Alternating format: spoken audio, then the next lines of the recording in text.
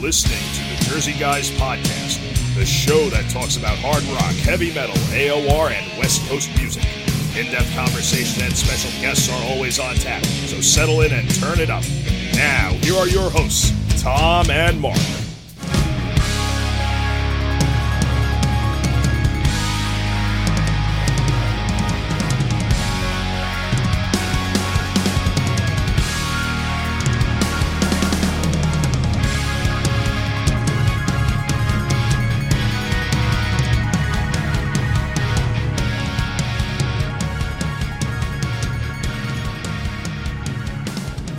Hey everybody, welcome to the Jersey Guys Podcast. I'm Mark Ballo here with my co-host Tom Coyne, as always, and we're back with a brand new episode. Today we thought we would talk about, and this is something that Tom came up with several months back, and we thought we'd talk about new wave of British heavy metal bands that sort of went at a point in their career, were chasing kind of the American sound and kind of went almost AOR-ish. So we're going to highlight a bunch of bands. You know, of course, everybody knows the new wave of British heavy metal was something that started in the latter 70s, 79, 80. And it was a new set of bands that kind of came out almost as a reaction to, I guess, the punk scene that was happening at the time, right?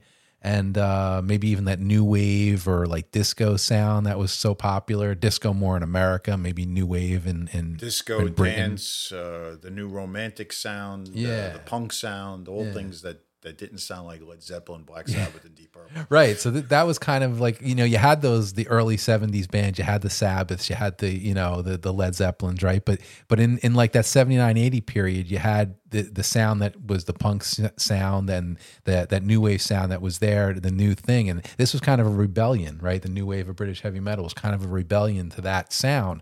But it was funny, and I always kind of thought it was like a phenomenon almost in a way where a lot of these bands, you know, in the mid 80s kind of switched over to that, chasing that American sound with a lot of synthesizers, keyboards, and stuff like that. So I always thought it was kind of cool because, you know, I love that sound myself. And so to have these heavy metal bands, you know, change direction and kind of go in that way for at least an album or two, you know, I thought it was an interesting topic. So we're going to talk about that today. And I'm going to kind of play more of the MC on this one. And I'll introduce the bands, give you a little bit of a background of them, and then I'll hand it off to Tom and he can give you his thoughts because I think he's a little more schooled in this than I would be. So we'll start it right now. You ready? I'm ready. Ready? Okay. The first band I'm going to talk about is the band Shy. We did a discography discussion on them in one of our episodes way back. And this is a band that debuted in 1983. Their first album was called Once Bitten, Twice Shy, right? And I mean, they're a unique band because they weren't a band, I guess you could call maybe that debut album, right, Tom, was very kind of new wave of British heavy metal. Oh, without a doubt it was, yeah. And then they kind of, every album after that, they sort of went in a more melodic AOR direction, right? But I mean, what are your thoughts on like Shy and kind of? Well, the first album was total new wave of British heavy metal sounding. Some of the songs maybe a little lighter, but some of the songs were very edgy. The guitars were very edgy. Mills's vocals were totally different at that time. He hadn't developed that real signature sound. But anybody that's heard the debut record, it's terrific for what it is. Yeah. And, totally different than what came after. Yeah, it was a hard rock band. It wasn't a keyboard band. It was an edgy band.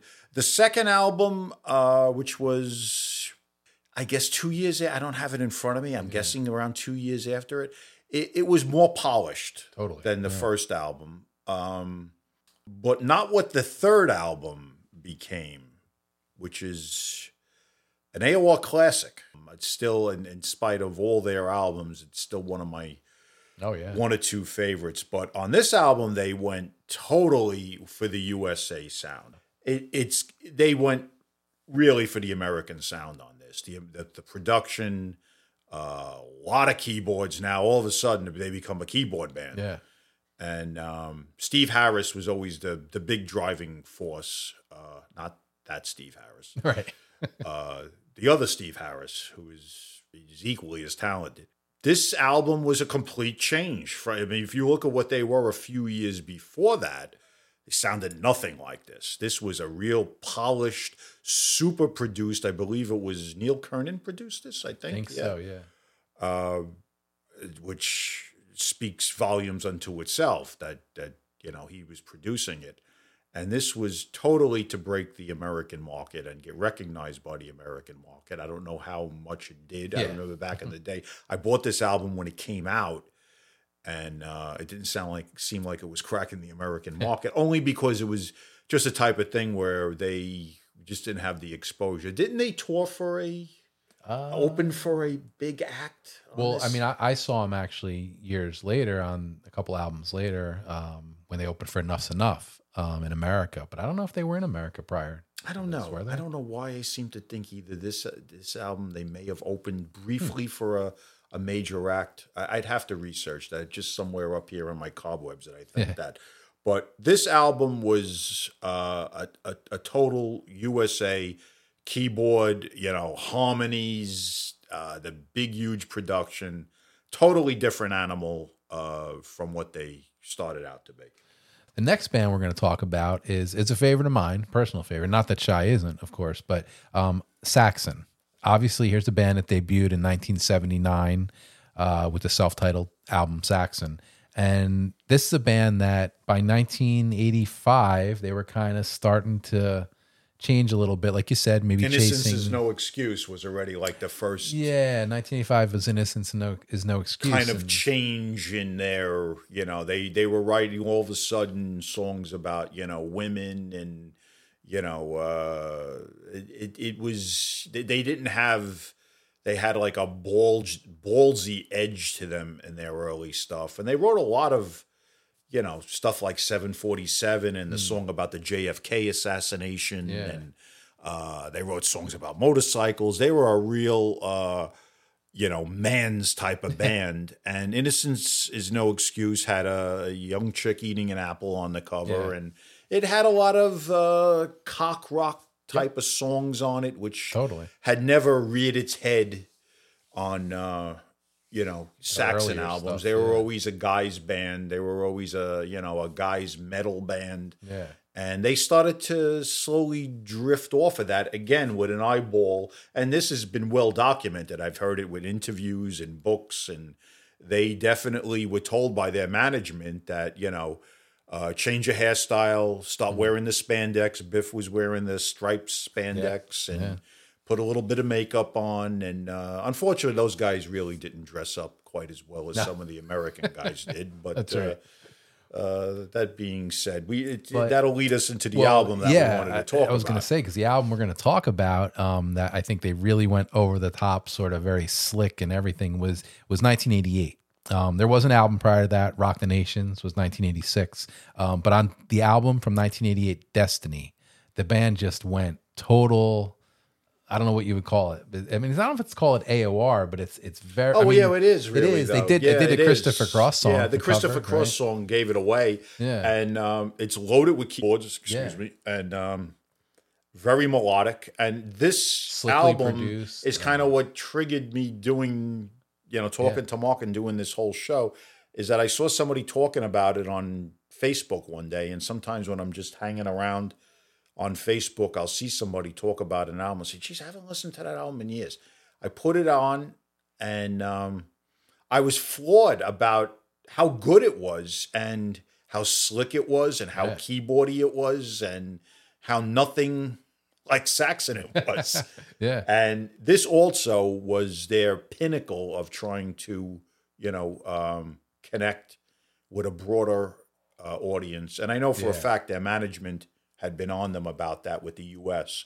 Yeah, well, I mean, the first single was the Christopher Cross song, right? Exactly. So, they pushed the Christopher Cross song as a first single. So, I mean, what more could you say in terms of wimping out, so to speak? Right, exactly. But they did a great job on this. I wasn't a big fan of a couple of the albums before that, where they started to go more in the the hairband term I hate, cock rock, another term I hate, but to just get that sound out there.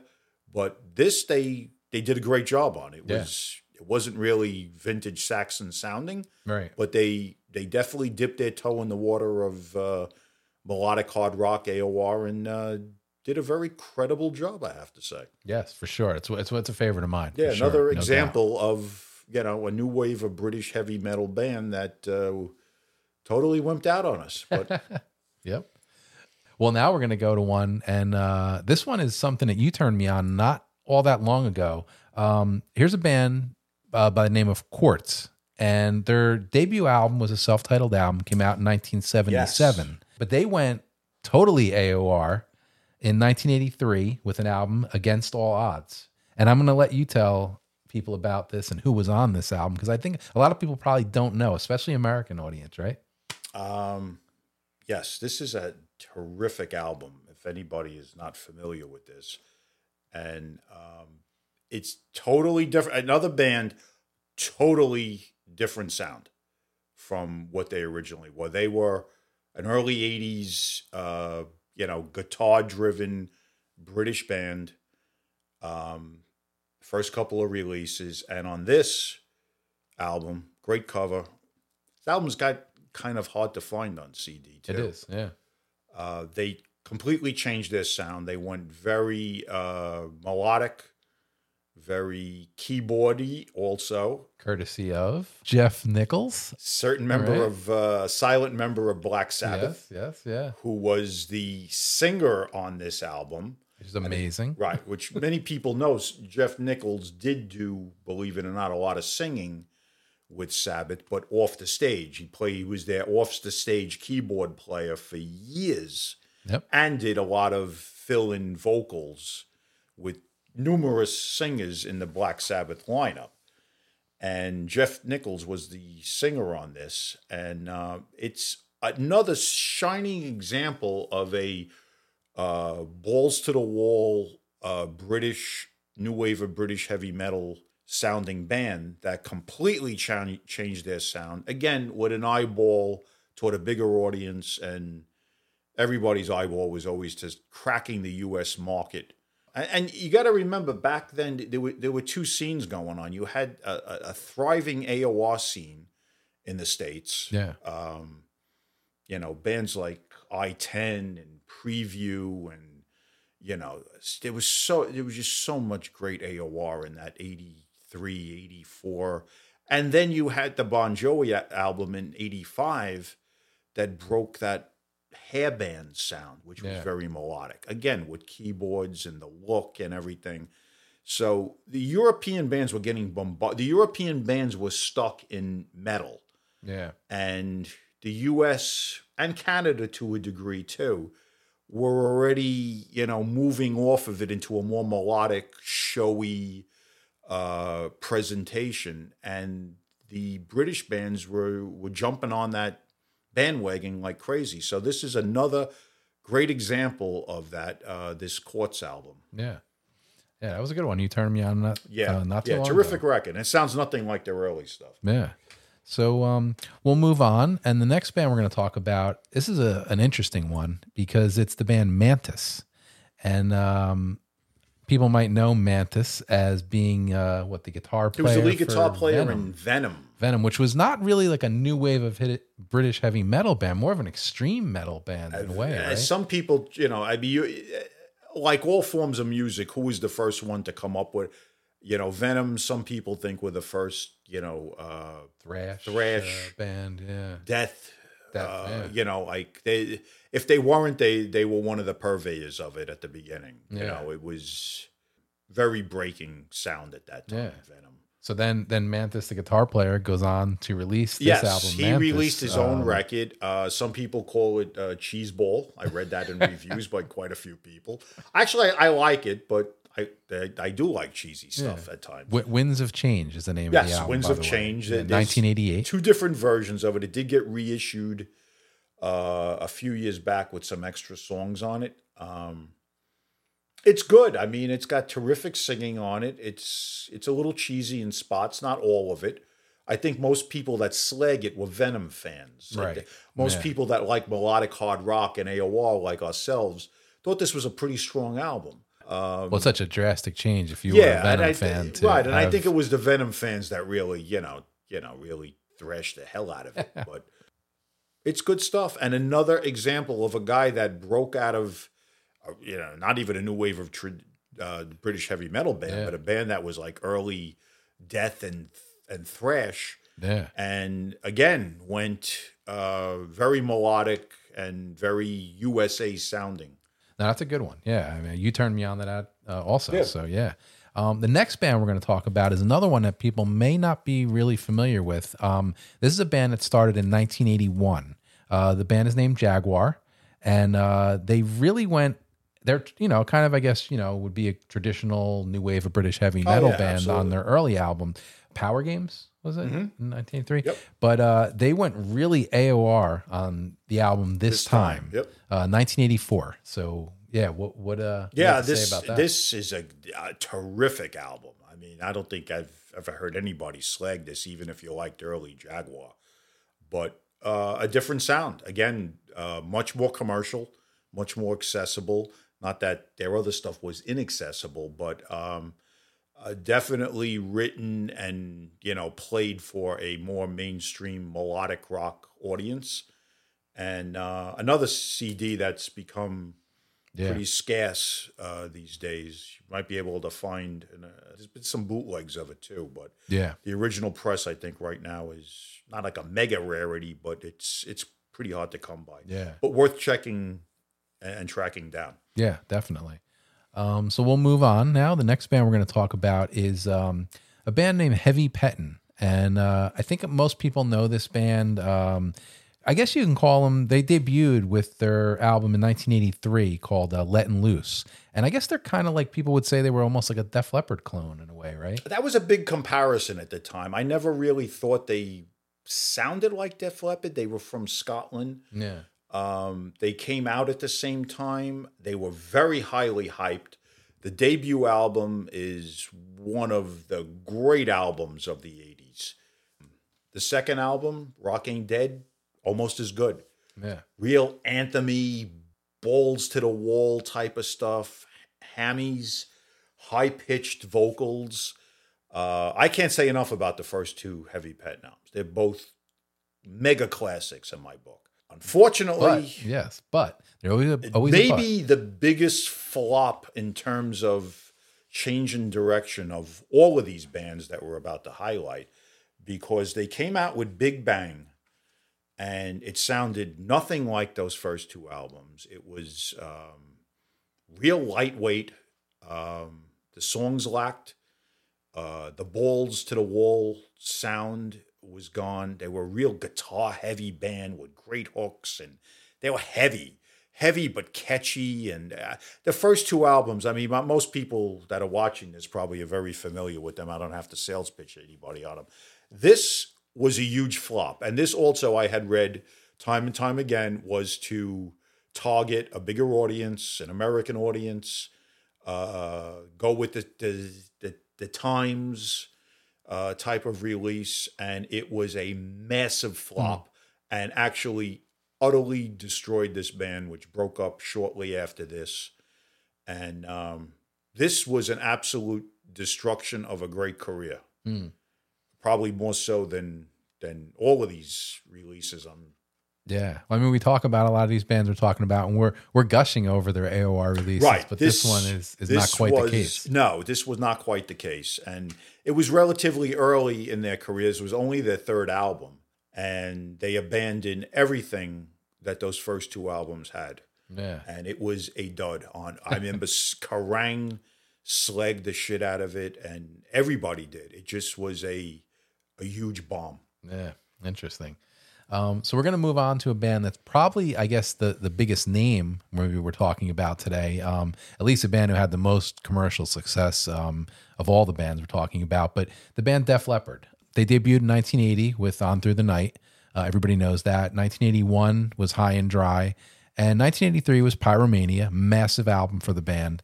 But they changed. Everybody knows. I don't know. We probably don't even have to talk much about this one, but 1987, they come out with Hysteria. And just the band that started out in 1980 as a new wave of British heavy metal band is now an arena rock, quote unquote, hair band, huge in America, massive success, right? So I don't know if you'd call it quite AOR, not, but it's definitely. It wasn't melodic. AOR, but it was nothing like their earlier rock stuff. It was, it was a saccharine sweet Bon Jovi, would be my best way to describe it. For sure. I think some of it had to do with the fact of the drummer's situation. Yeah. And not being able to play standard drums anymore, and all the drum triggers and all the gimmickry that they had to, incorporate, I think changed their sound. And I mean, I know how they've always felt about keeping Rick Allen in the band, and that's not for me to pass a comment on. But I thought them not replacing him, at the very least, changed their sound. Yeah. And I think that had something to do with it. But again, they definitely had a management idea that what Bon Jovi had been successful in, we were going to take it. And unlike some of these other British bands, they did have a band that had the looks to pull that off. Right. Some of these bands did that, and they were metal bands, and they looked like metal bands. Yeah. Saxon. Right. Saxon being one of them, but a number of them. Yeah. These guys had the looks. They were able to do that. And I'm not going to slag this because it just brought them to another level of popularity. For me, I'm all about their first 3 albums. This was the beginning of the end. Not that I hated this. I own the album. I own other albums by them. When I say beginning of the end, it was beginning of the end of me thinking they were great. I still thought they were okay. And there were songs here and there that I liked, and I didn't hate them.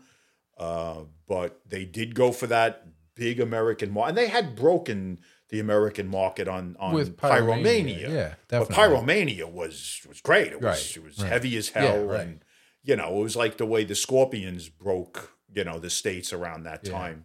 And it was equally as heavy. But this was totally commercial, as commercial as you could get. Pour some sugar on me. I mean, Oh, yeah, great ballad band too. That came with. No, they were. I didn't turn on them. I just was not as ravenous for them as I was on the first couple of albums. But another glowing example of a UK band totally chasing down the American look, the American sound, and of that time. Yeah. Yeah, so again, not something that's AOR, but definitely it's a change in sound. Super commercial, though. Yeah, actually, definitely. More commercial than some of these bands that went AOR. Yeah, for sure. So moving on, we're going to go to the next band, and this is a band who I'm a big fan of, and this is Tigers of Pantang. The band debuted in 1980 with their first album, and they really went AOR on... Well, this album, which you're going to show, is from 1987. It's called "Burning in the Shade." But even wasn't the Wreckage from 1985 a little AOR? Yeah, there were some songs here and there. I'm this a one, huge fan of the Wreckage. I actually think from cover to cover, it's the best album they ever. Even though I was a huge fan of when Sykes was in the band, Spellbound and Crazy Nights. The Wreckage album I thought was great. It was heavy. It was a little more commercial than the Sykes stuff. But this album one, here is total AOR. It's not even so much like just chasing down a commercial. Yeah. This is crooning AOR. If you like crooning AOR, which I do, and John Deverell definitely had the vocal chops to cut this. Yeah. The band was scaled down a little bit. It wasn't as guitar heavy as it had been. I like this album a lot. It's not really representative of the Tigers sound, but that's why we're doing this show. Right. This is about albums and bands that were not representative of what they sounded like. And they were a pretty heavy ass-kicking band, especially when Sykes was in it, and also on the Wreckage album. Yeah. This is real...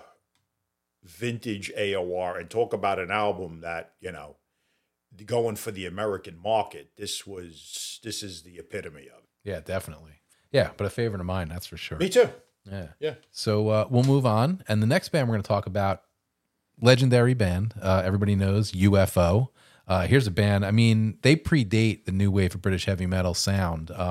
Their debut came out back in 1970. So that's prior to that new wave of British heavy metal movement that occurred. But anyway, they were kind of like, and I read this somewhere, they were kind of like a transitional band. They started out in the early 70s with the Black Sabbaths and the Led Zeppelins and everything at that time. But they continued on through. I mean, Led Zeppelin was gone, you know, Black Sabbath changed and with singers and everything like that. But they continued on and they carried into the early 1980s, late 70s there with, you know, that new wave of British heavy metal period. But they really kind of went AOR, right? In a way. Oh, they did. Although they album. never sounded like new wave or British. They released albums through that period, which were mainly the Chapman albums. Schenker was pretty much out of UFO before new wave of British heavy metal even broke big. Yeah. But they released a whole string of albums with Paul Chapman from 80 to 84. They're all terrific, but they don't really sound like, new wave of British heavy metal. They sound like UFO. Yeah. Well, now this album comes out, you said Chapman leaves in 84, right? This was a big shakeup in the lineup, and this was Misdemeanor. another, I own, I don't know how many UFO books. This was another album this is not my opinion. This is written in books that they decided to go, or was convinced by management to, go with a USA accessible sound. So Paul Raymond stayed on, and of course Mogg, and it was a new lineup. He brought in Atomic Tommy M, also known as Tommy McClendon, who had a very Eddie Van Halen USA style of guitar playing. Load of keyboards on this. You got some ballads, layers of keyboards. This was totally geared at the US market. I mean, the only problem was at this point, people endured the loss of Schenker, and then Chapman left. Peter Way had left, and the interest in UFO in the States was dwindling. In fact, the interest in UFO in general was dwindling. And this lineup had brief success in Europe, predominantly the UK. There's a DVD out there of this lineup, but you could see them in full force. It was actually a very talented band. Jim Simpson was in it, Paul Gray. This album is terrific. It's very, glossy compared to any UFO you've heard before.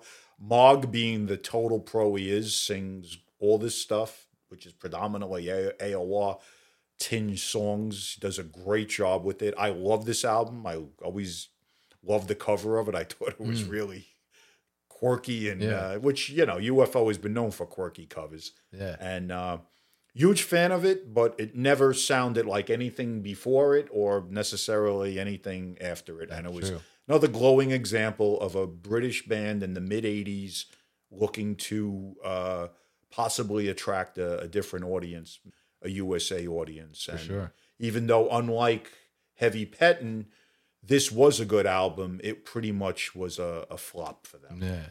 Okay, so we'll move on. And the next band we're going to talk about is the band Shogun. Here's a band that was formed by Alan Marsh from Tokyo Blade, right? Yes. Mm-hmm. And they actually were formed in the late 70s, right at the beginning of the new wave of British heavy metal period. They debuted in 1983 with their first album, but the album we're going to talk about that went in a total AOR direction was the 1987 release, 31 Days, right? Absolute classic album. Yep. One of my favorite albums of this genre. It's one of these things every once in a while I will just pull it out because it's that good from cover to cover. It's an offshoot of Tokyo Blade, which, as most people know, were a real traditional British band, a staple in Britain for years, kind of like a poor man's Iron Maiden.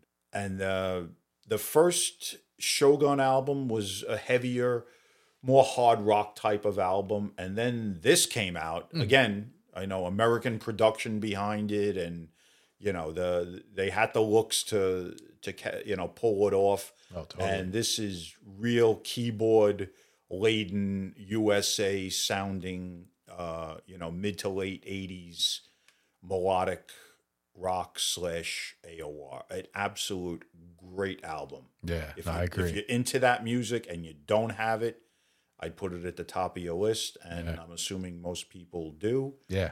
And probably share my thoughts. Yeah, but if you don't, check it out.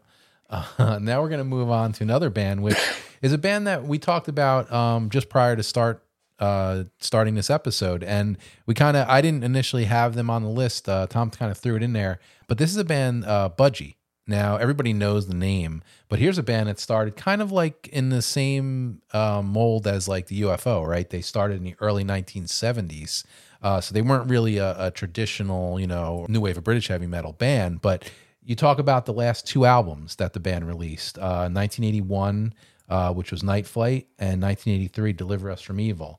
And the band definitely went in a more commercial direction, right? Yeah, well, I mean, most people are familiar with Budgie, and they were a band from the 70s that kind of were Black Sabbath meets Rush in sound. Burke Shelley had a vocal very similar to Geddy Lee's, bass playing very similar to Geddy Lee's.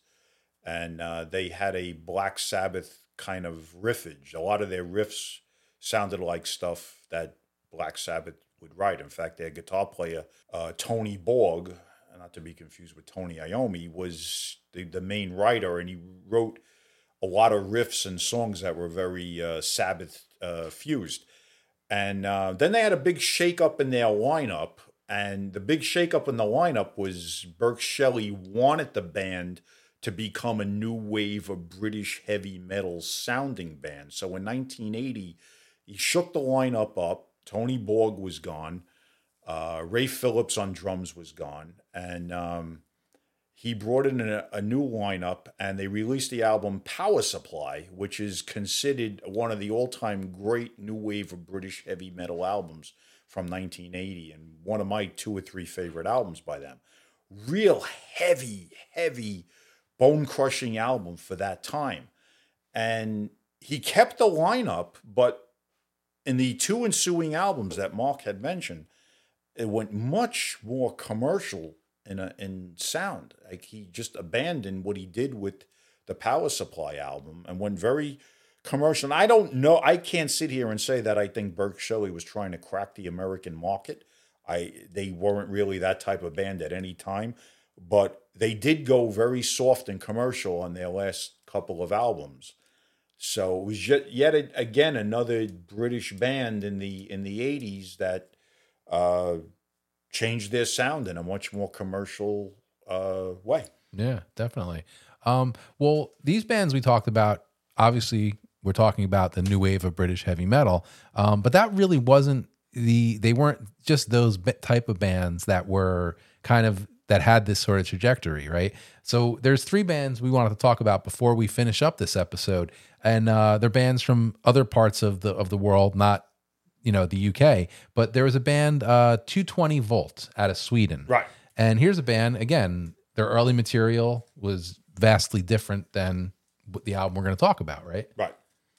And there are a lot of bands in Europe that did this. I mean, this was like kind of an episode we put together sort of on the fly. Yeah.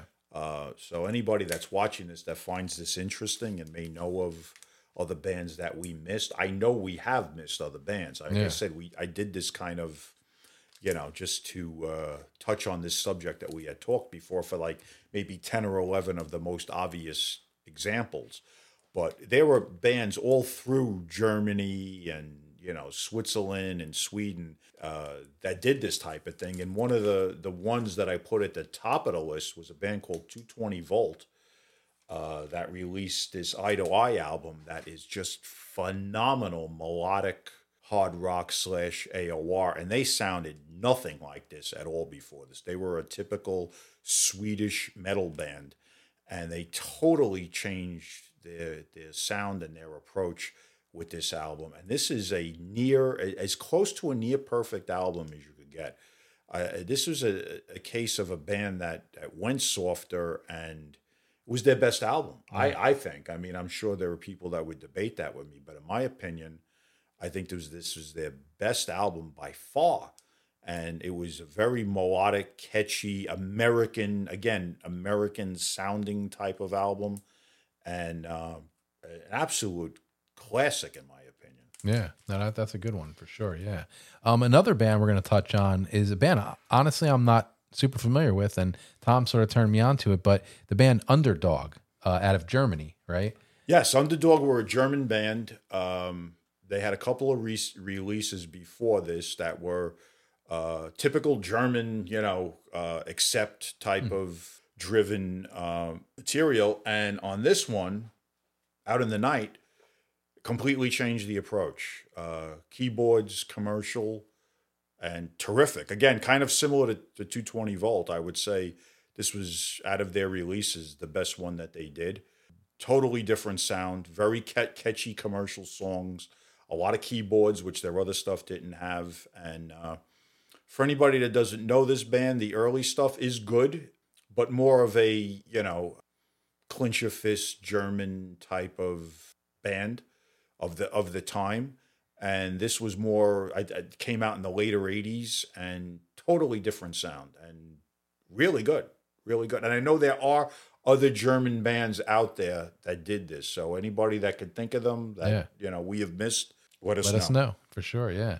And the last band we're going to touch on tonight in this episode is going to be a band that Tom mentioned a minute ago, Switzerland, the band Killer, right? Yes, another band that early stuff, very heavy, a typical 80s European, early 80s European sound.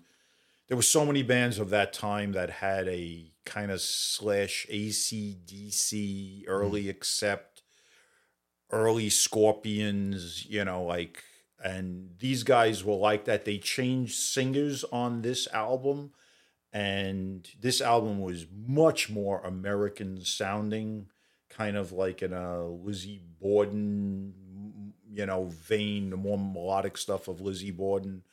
The singer was much more accessible than the earliest singer, and total change in direction. I think this is their best album, even though, some of their earlier stuff is considered, early metal European classics.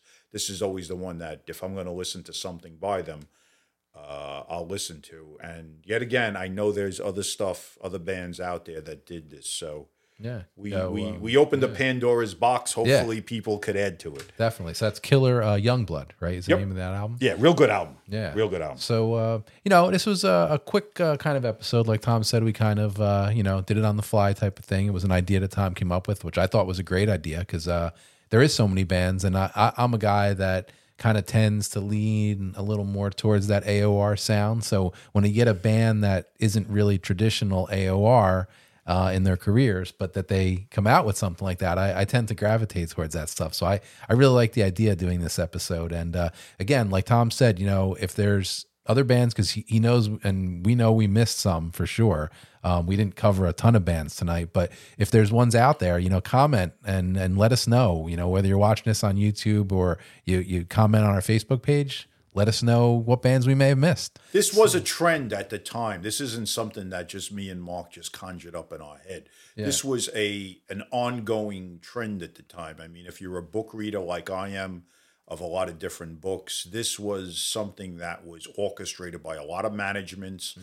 In cases of like a UFO or less ditch effort type of thing to, we've lost 2 marquee guitar players and change in record companies, maybe like let's go for that keyboard American sound. Yeah. But this was a thing at the time, and it's worth mentioning. And there were a lot of British bands, more so than anybody else that did that. And I think there was some Canadian bands too. Now that I'm thinking about it, for some reason Canada. Maybe I might have to do a part 2 of this because right off the top of my head, I'm thinking of the band Helix. Did that also with their sound. They were much more like crunchy guitars, and then they went into the 85, 84, 85, 86 period where they were doing a lot of keyboards and much ballads and stuff like that. So, like I said, we just scratched the surface of this. I think there's probably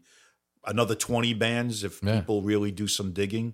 So so let us know what we missed, and like I said, maybe we'll do a part 2 of this sometime.